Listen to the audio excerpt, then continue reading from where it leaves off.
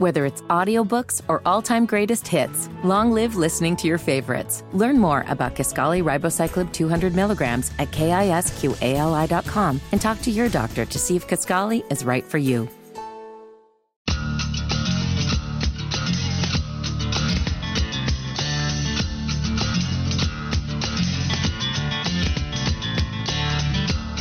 Number 2, Sports Radio, 92.7 WFNZ, emanating live from the Planet Kia Studios, the best place on the planet to buy a car. Visit them at East Independence Boulevard or online at planetkianc.com. Luke DeCock, Raleigh News and Observer, longtime sports columnist, coming up in about 19 minutes. I don't think he's got a conflict. Carla Gebhardt did, and that's okay. We were hoping to go down to Daytona twice in this show, but we'll have to settle for once. Doug Rice, legendary voice of NASCAR on PRN, coming up in 58 minutes. We'll talk about what's happening Sunday at Daytona. He's going to be on part of the call on MRN. We'll talk about his victory lap in 2024, a la Mike Krzyzewski and Kobe Bryant. Doug Rice in about 58 minutes.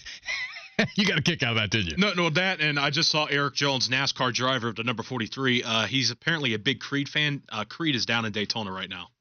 What? Oh, because whose car are they on? Jimmy Johnson. That's right. Which, by the way, he has to make the show tonight. He didn't get himself in on an automatic qualifier, so that's another reason to watch tonight's duels, because Jimmy Johnson might not make the show. Is Scott Stapp going to be on the hood of his car? Have you seen the paint job yet? No, it's just a small sponsorship right next to the number. Oh. Like, I was hoping the whole hood would be like a fat head of Scott Stapp. Can you imagine looking in your rearview mirror? You're leading the race, and here comes Jimmy Johnson charging up the backstretch with an angry Scott Stapp on the hood of his car. With arms wide open. Well, we got to remember, it costs a lot to sponsor these things. Yeah, but he should have crowdfunded that. Like, that's, first of all, you're going to win the race with angry, demented Scott Stapp on the hood of your car. And once you win the first one, Scott Stapp's there to stay. Let's be real.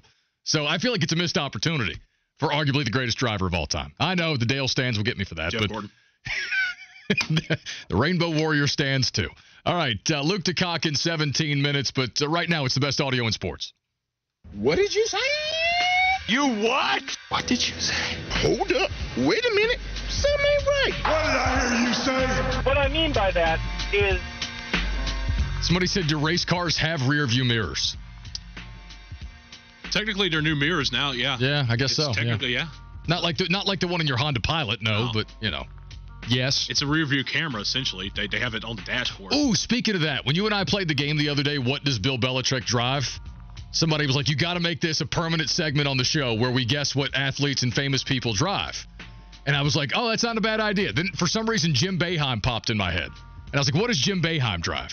And I was like, it's got to be the most unexpected thing ever, like a Honda Pilot, right? Plenty of cargo space, decent fuel efficiency, great safety standards. I don't know. I was thinking Jim Boeheim and Honda Pilot. That's what I was thinking. Anyway, what you got over there? I thought you were going a different avenue there. Where'd you think I was going? Let's just say I know what type of avenue you're going down because I've heard a lot of those jokes as a Tony Stewart fan. Oh, okay. Let's keep on going then. All right. Well, we start out with Cam Newton, which we mentioned this earlier, but we want to get into the full conversation with. Yesterday, it came out on his podcast, 4th and 1. He discussed not diving on the football during Super Bowl 50, and he went in depth right here. It ain't no excuse for me not jumping on the fumble. Okay. I should have jumped. Okay. So I'm not even going to give you something because that will be the take that somebody. I should have jumped on the fumble. Okay. Straight up. There's no the competitor in me. If that happens again, duh. You know what I'm saying? And this is the Super Bowl. Facts. All effort goes to like, yo, Super Bowl energy. That wasn't Super Bowl energy, and I think that is what hurts the most. It's like, yo, you don't get an opportunity to go back. It's not promised for you to go back. Mm-hmm. You know what I'm saying? Because the next year, that's when the shoulder injury happened. And the year following that, that's when the foot injury happened. So you don't necessarily know when it's going to be your time when it's again. going to be your time. Like, that was your time to seize the moment. Carpe diem, the words that I live by. Mm-hmm. And I didn't. So, you know, looking back at it, you will never have an opportunity again. So I found it, like a lot of people, found it interesting that he didn't attribute that to anything. Like, he didn't give you a why, right? All he said was, I didn't jump on the fumble. I should have. It's going to stick with me. But there was no why. And I don't know that there is a why. I bring that up to say I'm not sure that there is a concrete why. I've always looked at that play And I think it's Derek Wolfe that's coming in from the left side of the frame, right? If I'm not mistaken. Mm-hmm. And when I watched that play over the years, what I always thought I saw was Cam's head tying up his feet, right? That happens sometimes. And it happens to athletes, happens to us bending over to pick something. Like your head ties up your feet sometimes. Like that's how I always interpreted that. A guy who played after a car crash, a guy who deliberately got into multiple car crashes and goal line situations is like, he's not afraid of contact. That's not it. So I've always viewed that play and thought, it seems like a classic case of a guy's head tying up his feet. It happens sometimes. That's why they say don't think. Right. Right. So am I supposed to interpret that differently now, or does that still line up? I think, again, I told you, I was up early this morning, like 6:30, 7 o'clock with the kids. I heard that in my ear. I couldn't believe it. Like, stopped me in my tracks. I think it's a little bit multifaceted. In one case, it's one of those situations where people are like, well, he survived that car crash and played a week and a half later. It's like, well, you got to remember, he was kind of being thrown off his rhythm, so I could think he probably fought while, that was all going on within a split second. I also think, too, a big part of this is he realizes he's damned if he does, damned if he doesn't. He's screwed both ways to Sunday. If he defends his choice, people are like, oh, now you defended it, you're just lazy, and all that stuff. And if he doesn't defend it, it's like, see, he's a loser. He just didn't dive on the fumble. Now we're all vindicated. I think he kind of realizes the tough pickle he's in. So it's like, I can't really defend it because it happened. Yeah, I don't know if it's supposed to change anything about the way that people view that play. Does it change anything for you, the fan, you, the listener, when Cam says, I should have jumped on the fumble? No. Okay. No, because, you can make cases for both, especially if you look at the All-22 film. It shows a different type of situation, too, playing out. Plus, the Broncos should have been penalized on that play for Von Miller aiding the ball to Broncos near the end zone. They actually gained an extra 5 to 10 yards on that. But no one seems to mention that. All right, what else you got?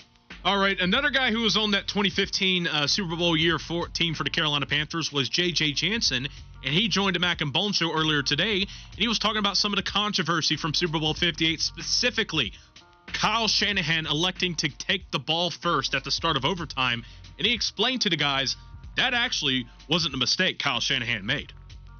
Shanahan's getting all this vitriol for not taking the ball. There isn't a right or wrong decision. It's, kind of like he said, like, hey, I wanted to take the ball and largely to give my defense a little bit of a rest. But he actually made the right decision if you look at all of the modeling. Now, it's the first time we've ever done it, so we have no data. And Patrick Mahomes is one of one, so we don't have any real data on that. But in general, this is a non-event. Like, we're worrying about the wrong things. If I can move you from that decision to about 10 plays later, not going for it on 4th and 4th and 9, that's the decision that should be vilified. When he chose to kick it, he gave up about 12% win percentage by kicking versus going. JJ's a smart guy, and I hear him referencing the odds right there. I also think for myself, you've seen the video now of Patrick Mahomes' reaction to hearing Fred Warner saying, we'll take the ball. You've seen the reaction. He was trying to keep his poker face. It's all he can do to contain himself. So, I hear what JJ's saying. From an analytical, mathematical, predictive standpoint, it's new. We haven't. Now, he also said, hey, Patrick Mahomes is one of one. Literally. That's the other thing. He's one of one. We've seen reports that, and we'll never know this, we've seen reports that Andy Reid would have gone for 2. I would have done the same. I probably would have too. Yeah. Let it all hang out there. It doesn't matter. There's so much coming out of this game. I'm gonna ride with Patrick's response. I'm gonna ride with Patrick Mahomes' reaction when he heard Fred Warner claim the ball for San Francisco. His eyes got big around his dinner plates. He's like, yeah, we want that. We want that end. No takebacks. Bye. No, he was not expecting. He was like, yeah, we'll take that in. We'll take that in. Yeah. No takebacks. Bye. Good luck. And he's out of here. What else you got? All right. So this audio came late last week, so this is before Wake Forest played Duke. But there's been a perception around the ACC not being that good this year. Well, Steve Forbes on SiriusXM disputed that, saying it's a narrative coming from national networks, not the actual truth. I think what has happened is I don't think the league's changed at all. I think it's just how we're viewed. And, for instance, when the RPI was in play, the last 4 years of the RPI, we had something like, I don't remember. We had 31 bids in the last 4 years of the RPI. And we had 59 wins, 67 winning percentage, far and away more than anybody in college basketball. Okay? Big 12 had 27. Big 10 had 25. Remember that number. Now we go to the net. Now we're down to 24 bids. 4 years later, 31. We had all these bids. Now we're down to 24. Big 12's about the same, but the Big 10's up to 36. But they're last in winning percentage in the tournament, and we're still number one. To me, it's just the lens that you look at the metric. I think the metric is flawed. I think it's terrible. It's not a good metric, but it's one we have to live with. And I think when you create a narrative, all you do is look at numbers, and you don't watch basketball. I mean, there's no way possible these guys who have these narratives could watch possibly every game in every league to know whose league is better. So I think if you want to predict, those kind of things and have a narrative, then you're just going to do metrics, and you should say that and understand you don't really know anything about basketball. I love it, Steve. Go after the nerds. I love Steve. Nerds, listen here, nerds. I will protect you and I will defend you in many instances, many arenas of life, but not here. Not here. You're not going to nerd the Deacons out of the tournament, or at least you shouldn't be allowed to. Here's the thing. He's so right about what he said, and it really bothers me. I heard a college basketball reporter on this station several weeks back, who I won't name. But this reporter was making the case when it came to the net and the ACC's perception that, well, it's just very simple. For me, it's the numbers. All I have to do is look at the numbers. I don't have to worry about, the eye test or this or that. Now that we have these metrics, we can just plug everything in, and this is the gospel truth. No, it's not. It's not. And when you see things repeatedly, like I know we've been beating up on Joe Lunardi quite a bit on this station lately, on this show in particular. But when you open up the latest iteration of your bracketology using the ACC's average number of top-line seeds in the last 4 years as your sample size to make the case that the ACC is a part of a concerning trend and it's this and it's that, but you conveniently omit the fact that in the past 3 tournaments where the ACC had no 1 seeds, and in that same span, the conference had 6 Sweet 16 appearances, tied for second most among conferences, 4 Elite 8 appearances, tied for first among conferences, 3 Final Four appearances, first among conferences, an average of 6.2 wins over the KenPom expectation, first, 6.3 wins over the seed expectation, first, 23 total wins for the conference in that tournament, which is tied for second, and did so with just the 4th most bids of any conference, 17. I'm sorry, but your narratives ring hollow to me. There is a coordinated effort. I'll proudly wear the tinfoil hat on this. And you can mock me as being college basketball's conspiracy theorist. I don't care. There is an effort to attack the ACC and its foundation as a basketball conference. It is hilarious to me that on the football side, the SEC continues to get the benefit of the doubt in the same conversation on the football side, but the ACC suddenly sucks, even though their actual tournament performance as a conference outpaces just about everybody. It's coordinated. It's deliberate. And Steve Forbes is right. The numbers are junk most of the time. Take that, nerds. What you got, Smoke? Well, we'll end on a happy note in basketball. Anthony Edwards is one of the most fun players to watch in the NBA. And he was also one of the most highly touted prospects in high school. Well, apparently recently, Jason Williams was on the OG podcast hosted by Udonis Haslem, and he talked about his unique coaching experience with the former number 1 overall pick. So tell us, you said you have a good Ant-Man story. Tell us it. So I was coaching a high school all-star game in Atlanta when he was still in high school, his senior year. And I don't know none of these kids, man. These young kids, I don't know. I'm just coaching, like just to be there. But I know what time it is with me now. Just show up. That's all we want you to do. So I'm there coaching, and Ant's on my team. Jump ball, Ant's on the bench. I don't know who Ant is, but jump ball. As soon as the other team get the possession, I swear it didn't take 2 dribbles, I get a tap on my shoulder. Oh, yeah. It's the director of the whole tournament. Why ain't number 2 in the game? I'm like, I don't know. Is he supposed to be? Yeah. He's the number 1 player in the country. But time out. Time out. Hey, Ant, go in. Who you want me to get, coach? Whoever you want, bro. Go on in. He ain't come out the rest of the game. You figured out how to coach, didn't you? Yes, sir. I miss Jason. You know what the funny thing is? You had this Jason Williams cut. As we were talking about dual sport athletes a little while ago, somebody said, KB, hey, Jason Williams said he was the best quarterback that Randy Moss ever had in high school. And that's true. Man, I wish we could have gone to DuPont High School back in the day and watched those two. Rand, West Virginia. We'll come back. We'll talk to Luke DeCock, Raleigh News and Observer. Maybe he will join me in going after college basketball's nerds. Sports Radio 92.7 WFNZ.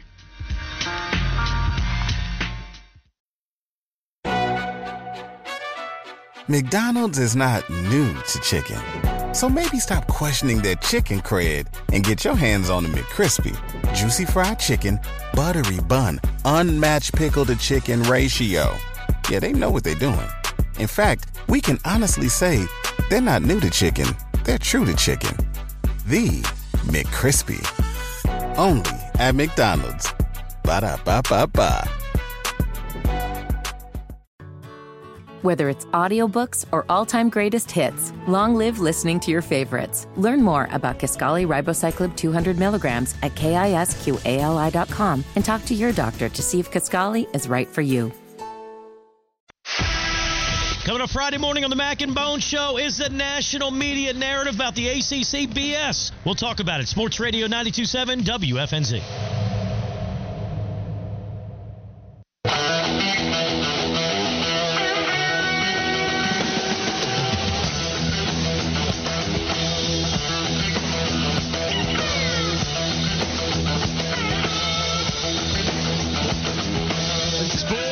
Radio 92.7 WFNZ, where for at least temporarily we are anti-nerd on this show. The college basketball nerds, once again, leading a coordinated attack against our dear Atlantic Coast Conference, and I'm here for a fight. So the perception, nay, the reputation of the ACC is at stake here. Let's discuss it with a man from the Triangle who knows a thing or two about the Atlantic Coast Conference, Luke DeCock, Raleigh News and Observer.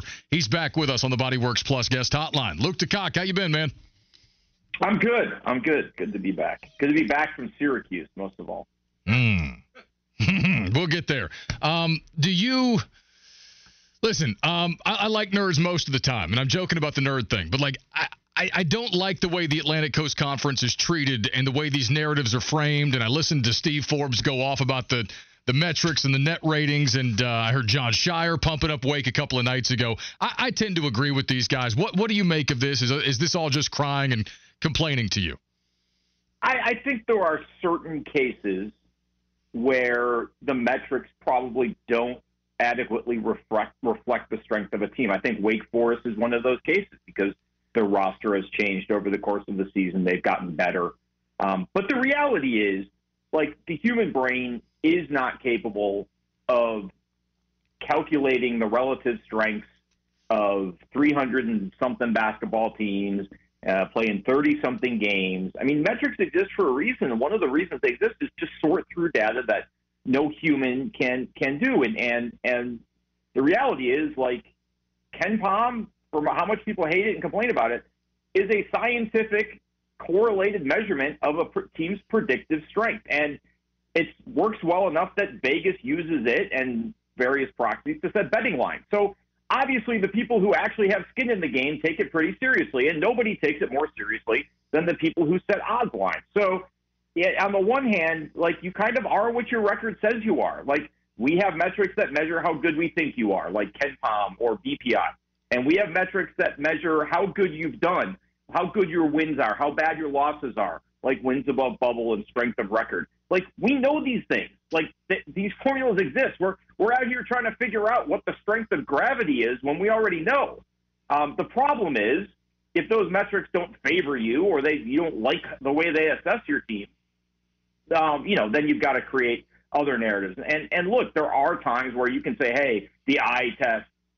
Nobody can watch every college basketball team in the country and adequately assess their strength with a pen and paper or in their head. The eye test, we're just talking about subconscious and sometimes conscious biases. So for all that said, is Wake Forest better than their metrics? I think probably. In Wake Forest metrics, whether it's and I don't like the net, that's a whole nother conversation. I hate quadrants, that's a whole nother conversation. But when we're talking about the real metrics, the ones that are actually statistically sound, Wake Forest have gotten better as they've won games. And that's what you can do is, if you go and win games, those things tend to get better to reflect the perceived increase in your strength. So all of that is fine. The reality is, yes, there is a nationwide narrative attacking the ACC for reasons I don't quite understand. It may just be that the ACC's been on top for so long that everybody's kind of taken their shots at it. it may be as simply as the ACC, which is going to get 5 teams into the NCAA tournament, despite what Joe Lunardi says, and maybe 6. The ACC is typically used to getting 8 or 9 bids. So there's probably an overreaction to a real lack of strength that comes off as saying, oh, the ACC is only going to get 2 teams in, or the ACC is down. ACC is down from its greatest days from 2019. It's tough to have 15 teams all be good at the same time. It's going to be really tough to have 18 teams all be good at the same time. But the ACC is still a 5-6 bid league, and there are teams like Wake Forest that are going to be really hard to beat down the stretch. So that's a very long answer to your question. But I do think the metrics reflect some of this, and some of this is sort of a created narrative. No, long answer, but a good answer. I appreciate that. Now, you were covering Syracuse and Carolina, as you mentioned there a second ago. Syracuse lost by 36 in Chapel Hill. Then they turn around and knock off number 7 Carolina on the road. The stat that I saw, and I knew it was somewhere in this neighborhood, but at the time, I don't know what it is now. I think it's the same, but top 10 teams on the road this year in college basketball, 33 and 34. So in some ways, this is kind of college basketball in 2024. At the same time, though, if you're following along with Carolina and you know what their aspirations are and you think the roster is maybe better than it was during last year's failure, is it fair to expect that they don't take a loss like that? Or is that just college basketball? You know, I think we look at this game differently because it was their 3rd loss in 5 games. People forget that Duke one was in there. But if you look at the Syracuse game in isolation, 2 things happened. One, North Carolina wasn't as good defensively as it has been at other points this season. There's no question about that. And they did change some things in terms of how they defended Syracuse's guards in the second half. It didn't work. But, certainly there was a little more room for improvement there on defense. But offensively, it was one of their top 10 performances of the season in terms of shooting percentage and efficiency. Defensively, it was the best shooting performance against North Carolina in 9 years. And only some of that can be accounted to bad defense. Sometimes, as Roy Williams would say, everything looks better when the ball goes in the basket. And now you're on the other side of it. So, look, Syracuse's go-ahead shot was a banked-in 40-foot three-pointer with a guy who had 3 seconds left on the shot clock and thought he was out of time. Like, J.J. Starling throws up a prayer, it goes in, UNC never leads again. When things like that happen, sometimes you just got to tip your cap. Now, the problem for UNC is 3rd loss in 5 games. Defensive performance has been declining. There's no question about that. That's a worrying trend. But the Tar Heels also benefited from some really bad 3-point shooting by their opponents in the first part of the season. That's not something you can really defend no matter how much coaches talk about it. 3-point shooting is kind of its own deal. It tends to regress to the mean. And I think that's what you've seen over the last couple of weeks is teams shot really poorly against UNC from 3-point range. Now they're shooting really well. Is it because UNC is playing worse defense? There's a little of that there. Is it because over the course of a 30-game season, that stuff tends to even out?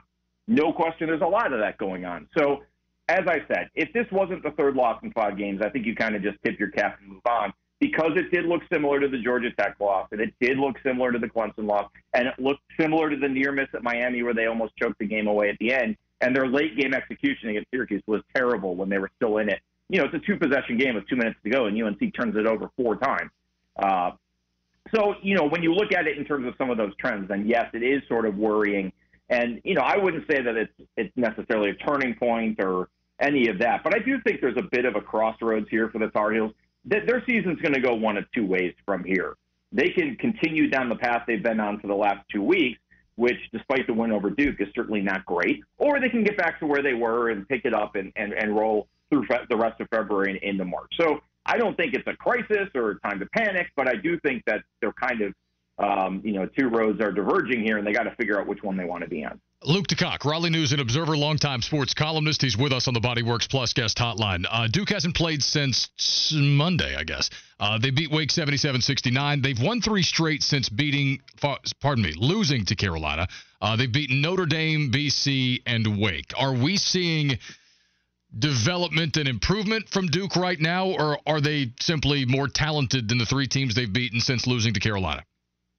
I mean, they're more talented than the first 2. I think the Wake win was a good performance, and I think they needed those other 2 wins to be in the position mentally and physically to play that well against Wake, in part because, they got found out a little bit against North Carolina. I mean, John Shire was really unhappy with their effort. Not going for loose balls, not hustling on defense, things that, at a program like Duke, you kind of take for granted sometimes. And so I think it was important over the next 2 games going into the Wake game that Duke show that message had gotten through. In the old days, they would have, put all the clothes, all the Nike gear in the hallway, or locked them out of the locker room, or, made them practice at midnight. It's 2024. The coaches don't do that stuff anymore. But Jon Scheyer has ways of getting his message through. And I think what you've seen over the last 3 games, those 2, and then a good win against a good Wake team. I mean, Jon Scheyer is not BSing that. That's a good team. And they're a much better team than they were 2 months ago. But Duke needed to show some improvement to play as well as they did against Wake. And I think that was a positive sign. It's a positive trend for Duke. I don't think you can say that, they figured it out or they've turned a corner. It's still a team that's got some flaws and needs to show some more toughness at times. Certainly it didn't against UNC or the home loss to Pitt. But, in terms of the response you want to see from Duke coming out of the loss to UNC, those 3 games certainly fit the bill. How much goodwill did Jim Phillips buy by keeping this tournament in North Carolina for 5 straight years? And how excited are you to come to Charlotte for 3 of them? Yeah, I mean, I'm not going to complain about that. It's great for the state. The tournament's always better when it's here, whether it's Greensboro or Charlotte. So that's great. I would have liked.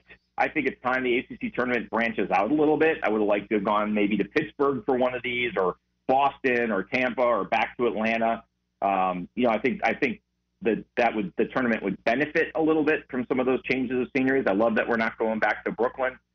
Where it's a nice arena, and I know the Big East people love it, and Brooklyn's great, but it's just nobody knows the tournament's going on there, and it just feels so inadequate when it's up there. So, yeah, it's fine. I think it's a little bit of a missed opportunity, and obviously I'm really angry and frustrated that the tournament in 2028 is not going to be in Greensboro or Raleigh, because I've been saying for 5 years that for the 75th ACC tournament, they ought to play the Tuesday games at Reynolds. And I had, I wrote that. I've lobbied for that. I've had positive conversations with people at the ACC, and they just took another good idea and flushed it down the drain. So that part's frustrating to me. I think that would have been awesome. I really do. I think that would have been a great event for the ACC to show how the tournament got started and why it means something and why it means more than other conference tournaments. But instead, they were just like, it was 75th anniversary. We'll celebrate it in Charlotte, which that's fine. I mean, it's still in the state, and the office is there now and all that, but I just think that's a tremendous missed opportunity. Yeah, but I got a quick question for you. Like, I got a couple of Connecticut we got a lot of Connecticut transplants in Charlotte, but like UConn Adam just said, nothing screams ACC quite like Boston. It'd be a snooze fest there. I'm from New England. No one cares about the ACC. As an adopted New Englander myself, my wife is. How could it work in Boston? Why Boston? I mean, it's a great city. People like to go there. It's not a city that hosts conference tournaments. And when the NCAA tournament is there, and I've covered it there, it does really well, and people do care. I think that would be an interesting place for the ACC to go. I think it's the kind of thing you try once and see how it goes. Pittsburgh would be amazing, because I've covered the NCAA tournament in Pittsburgh, and as my friend Craig Meyer, who used to cover the Panthers, like to say, the Pittsburgh Panthers, like to say, not only are there a bunch of hotels around the arena, it's one of the great cities in America to get drunk for $20, which is one of the things you look for in a conference tournament. Boston, the area around the arena now on Causeway and all of that, that's an area like the area around the arena in D.C. where people can gather. And, that's one of the things that Brooklyn lacks, is a place for fans to sort of collide and mingle. And that's a big part of what the ACC tournament once was and still should be. I think Boston has that. Pittsburgh would have that. Brooklyn doesn't. Greensboro actually does it to a degree. Charlotte does, certainly. So, there's pluses and minuses wherever you go. It's great having it here. It's, it's what we're getting for our $50 million in tax money. So you and I, we chipped in, but we all did. But, I think there was certainly a missed opportunity to go to Reynolds and maybe to branch out a little bit in this cycle. But as I said, I'm not going to complain about staying in state for 5 years. It'll get a little repetitive, as it did when the tournament was in Greensboro 4 or 5 years, a little while ago, but it'll be fine. Thank you, Luke. You're the best, brother. We'll talk to you next week. All right. There you go. Yeah, I go to New England a lot now. I got to be honest with you. I wore my VT hoodie out in New England once, and somebody said, it's a really nice festive Vermont shirt you have on there. Go Catamounts. Or hang on, I can't. You know the number of times I've walked around like Manchester, New Hampshire, Wolfboro, New Hampshire, downtown Boston, wearing like a Virginia Tech, a VT shirt or hoodie, and I'm wondering how many people around me think I'm just rocking Vermont gear because they don't know what I'm wearing. Do you think... Because they don't care about college sports up there. I was going to say, do you think Luke just wants it in Boston just so he has an excuse to come on the air and say, yeah, I'm laughing to God? And like that, I don't know. Okay. What's more out of place, having the tournament in Pittsburgh or Boston or having it in Tampa? I'm trying to because remember, it was in Tampa for 1 year. That was the year UNC beat NC State in the finals, and Sidney Lowe was wearing the debut of Sidney Lowe's infamous jacket. I know. Like even Pittsburgh's too weird. Yeah. Like that might be the weirdest one of them all. At least Boston. I don't know, man. Pittsburgh is too Big East for me. I mean, they're both Big East. But like Pittsburgh is more Big East. Sure. I just don't think there's any appetite for an ACC tournament in those places. No. I've been to Boston a lot. I don't think anybody cares at all. And Tampa's just New York South now. So, I don't know. Let's go to Smoke on the headlines. McDonald's is not new to chicken. So maybe stop questioning their chicken cred and get your hands on the McCrispy. Juicy fried chicken, buttery bun, unmatched pickle to chicken ratio. Yeah, they know what they're doing. In fact, we can honestly say they're not new to chicken. They're true to chicken. The McCrispy. Only at McDonald's. Ba-da-ba-ba-ba. Whether it's audiobooks or all-time greatest hits, long live listening to your favorites. Learn more about Kisqali Ribociclib 200 milligrams at KISQALI.com and talk to your doctor to see if Kisqali is right for you. Who is smoke? Where is smoke? Where there's smoke, there's fire. Let's go. All right, Kyle, this report is sponsored by the Crohn's and Colitis Foundation. The Crohn's and Colitis Foundation has been at the forefront of inflammatory bowel disease research and care for over 50 years. Learn more about research, education, and support at Crohn'sColitisFoundation.org. History is in the making tonight, potentially, Kyle, as Michigan and Iowa are playing in women's basketball, and Caitlin Clark only needs 8 points tonight to break the all-time women's scoring record in college basketball history, which is currently held by Kelsey Plum, who's one of the biggest WNBA stars going today, Kyle. Unfortunately for a lot of people, the game's going to be on Peacock if you want to watch history be made, or you can maybe, I don't know if you can get to Iowa this quickly, but if you can get tickets, it's $285 on Ticketmaster. Tickets are $251 on StubHub. Vivid Seats has them at $237. SeatGeek. All right, nobody's going to Iowa. Nobody's going to Des Moines tonight. Come on. But you're going to maybe try to see if history gets made tonight? I'll catch the highlights. Okay. I mean, I'm excited, but I mean, I'll catch the highlights. You don't have Peacock, do you? I don't know. Maybe. Okay. I think possibly. I don't think I pay for it, though. What else you got? Well, I bet a lot of people will be paying to see the footage of this because apparently last night a fight happened in the NBA, but it was in the locker room area as Isaiah Stewart, Beef Stew, and Drew Eubanks got into it, so much so that Isaiah Stewart got arrested. Kyle... They punched him before the game. Yeah, before the game, and he got arrested. Of course, I wonder how much an intern inside the Footprint Center is probably going to leak out that video to TMZ. Wait, we haven't seen it yet? No. Oh, I want to see it. Exactly. Plus, Beef Stew isn't a guy you want to mess with. Oh, I want to see it. All right, we'll come back. We'll tell you who balled out. We are 20 minutes away from Doug Rice ahead of Daytona on Sunday. Sports Radio 92.7 WFNZ.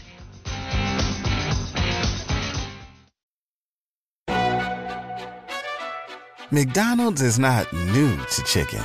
So maybe stop questioning their chicken cred and get your hands on the McCrispy. Juicy fried chicken, buttery bun, unmatched pickle to chicken ratio. Yeah, they know what they're doing. In fact, we can honestly say they're not new to chicken. They're true to chicken. The McCrispy. Only at McDonald's. Ba-da-ba-ba-ba. Whether it's audiobooks or all-time greatest hits, long live listening to your favorites. Learn more about Kisqali Ribociclib 200 milligrams at KISQALI.com and talk to your doctor to see if Kisqali is right for you. Join the Mac and Bone Show on Friday. Daytona's here. We have full previews and more on Sports Radio 92.7 WFNZ. Boogity, boogity, boogity.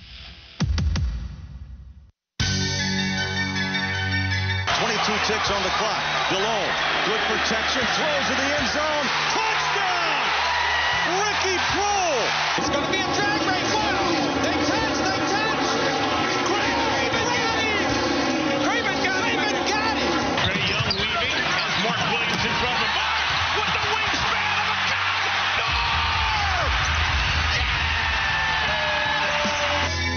High performers, big-time achievers, we call it Who Balled Out. It's powered by High Performance Real Estate Advisors and the biggest baller of them all, Thomas Elrod. Go to highperformancerealestate.com, and they'll see you at the closing table. Smoke, what you got?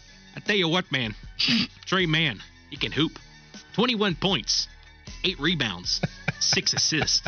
As the Hornets won 122-99, man. Oh, Lord. Brandon Miller, Hornets rookie. Game high 26 points last night as the Hornets won their third straight since the trade deadline deals were made.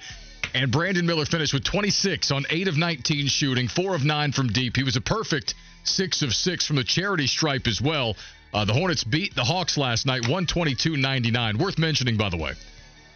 No Okongwu or Capella for the Hawks in that one last night. So I want to mention that. But, hey, it's the NBA. Nobody cares. I know this happens every single night in the NBA. And most importantly here, after what we've seen, I don't care what anybody else's injury situation looks like at all. Honestly, I don't care ever again. I really don't either. And speaking of Brandon Miller, by the way, here he was after the game on what the new guys on the roster have brought most to this operation. You know, with all the guys we brought in, I think it definitely opens up the floor because, you know, they all can shoot. So I think that just brings another defender to, you know, close out to them and just, you know, moving without the basketball. I think that's important to us, you know, just to spread everybody out. So, you know, just attacking gaps is kind of what we're doing for now. There you go. Better spacing. Guys are, you know, moving the basketball, not standing around, not looking to jack shots from the logo. You know, so a lot of what we've seen at times. And Hornets Ron just said worth mentioning no LaMelo or Mark Williams for the Hornets. No, I know. That's why I said nobody cares about that. But you're right. No LaMelo, no Mark Williams. But we haven't seen Mark Williams in 2 months? Mid to late December. I think his last game was December 12th, if I'm remembering off the top of my dome. Yeah, I think you're right about that. Yeah, they didn't play last night. But the guys who did were fantastic. Steve Clifford, I said this earlier, he looks like your 40-year-old buddy that just got out of a terrible marriage and looks like he's got a new lease on life. He looks like he just got out of a toxic marriage and he turned back time 10 years. Right? You know, he's got pros in the locker room. And it's not that he had zero before. It's just that he's got a lot more now. These guys know how to conduct themselves. They know what's expected of them. He doesn't have to tell them the same things 3 times. And quite frankly, a lot of these guys are just doing what's asked of them, where some of the previous guys either wouldn't or weren't capable. But you can see it. In 3 games since the deadline, they're second in the NBA in defensive rating. KB, 3-game sample size. Got it. But they've only played 3. That's all we've got. They've just been markedly better defensively. You know, on top of that, 27 assists on 44 made buckets last night. The ball's not sticking. Guys are looking for open shooters. These role players know what their roles are. So it's just been fun to see. And, you know, I understand that oftentimes we get caught up in the big picture of sports, right? It's all about, hey, titles, playoff appearances, contending for the conference, the division, hanging hardware. And it's not that, right? And you might feel like you're celebrating a glimmer of a silver lining in the middle of an ocean of futility. And I guess technically that's what this has been. They're still, 13-41, I believe is the record? Yeah, 13-41. Not going to lose 70 games this year, though. But they're a different team now. They've won 3 straight. They've got some guys on the roster who are from here and clearly care. They got veteran guys who know how to be pros. They might have discovered a diamond in the rough, so to speak, in Trey Mann. Like, Trey Mann was highly regarded coming out of college, but it felt like OKC had kind of given up on him. They couldn't find the minutes for him. He was just kind of withering away on the bench. And the Hornets said, we'll take him, and Micic, and Bertans. Give them all to us, please. And it's working out. So we'll see what happens post-deadline. Wolfpack James told me, by the way, earlier in the show, he's not buying it. He's not moved by it. He will continue to be the stick in the mud because he's not big on Grant Williams. He doesn't think any of this is exciting enough yet. I hope Wolfpack James is listening so he can correct me if I'm wrong on any of this, but I mean, what are they smoking? Am I allowed to entertain the possibility? Stay with me.